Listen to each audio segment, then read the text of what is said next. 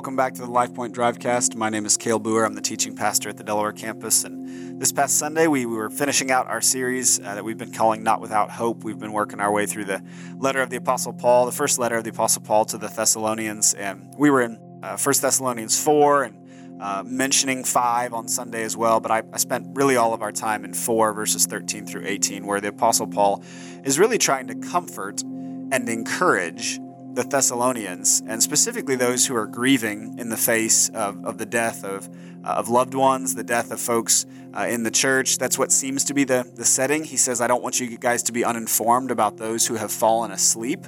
And he goes on to tell them, I don't want you to grieve as those who have no hope.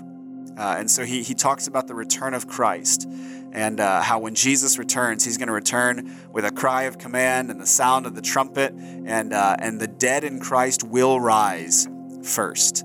And then we who are still alive at that time will be caught up in the air with the Lord, will be reunited with all those who are in Christ. And then he closes it out saying something so beautiful. He says, and we will be with the Lord forever.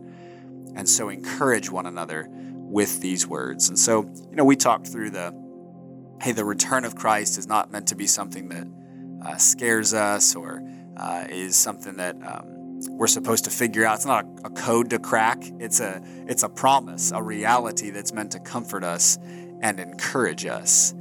Not to get into debates about the timing and manner of it necessarily. I'm not saying there's no value to any of those discussions. I'm just saying that the purpose for which Paul tells the Thessalonians about the return of Christ is for their comfort and their encouragement. Hey guys, Jesus comes back and he wins and death loses, and we will be made alive in Christ forever. And there's something he says at the beginning that I just want to highlight specifically. He says, I don't want you to be uninformed about those who have fallen asleep. That's a phrase that referring to death, right? Those who have died in the Lord, right? Who have trusted Christ with their lives and then have passed away. And he's telling the Thessalonians, I don't want you guys to grieve as those who have no hope. It's right to grieve.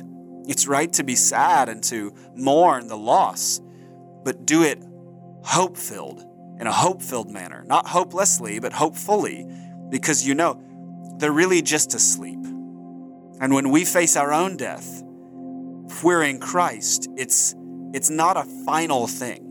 And this is so important, right? That the fact that he uses the terminology asleep, what do people who are sleeping do? Eventually they wake up. I think about, my boys, I wake them up in the morning for school.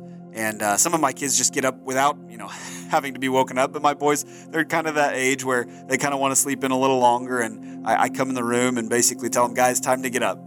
And, sometimes it's harder on other days to get them up. But generally speaking, it's not that difficult of a process.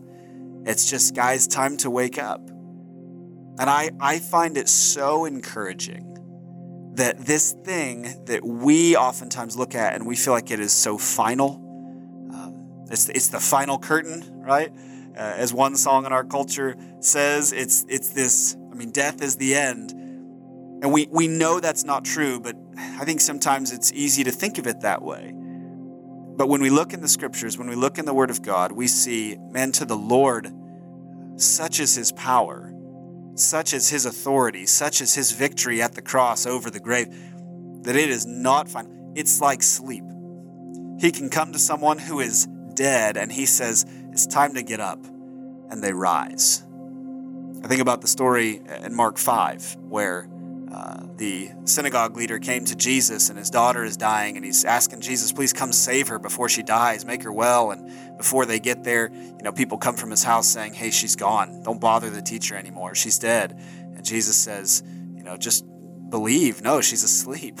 and when they get there, they've already started the mourning process. People are wailing and crying because she has passed away. And Jesus goes in and takes her by the hand and basically says, honey, it's time to get up. And she comes back to life.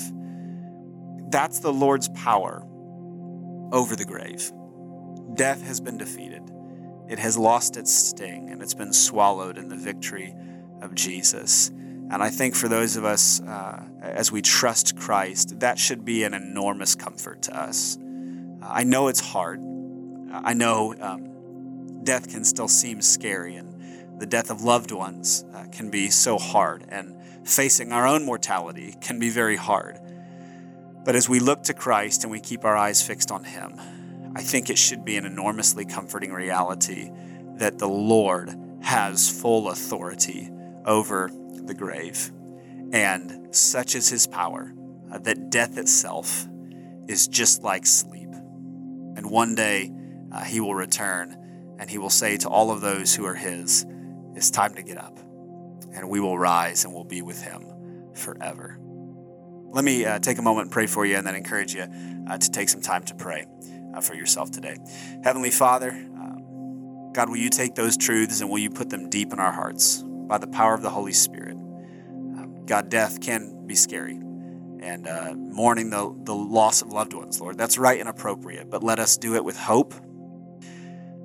Let us look at our own lives, Lord, and our own mortality with the full knowledge that you have authority over the grave. And Lord, thank you for victory and new life through Christ. We love you. We praise you. It's in Jesus' name we pray. Amen. Take some time now to pray for yourself.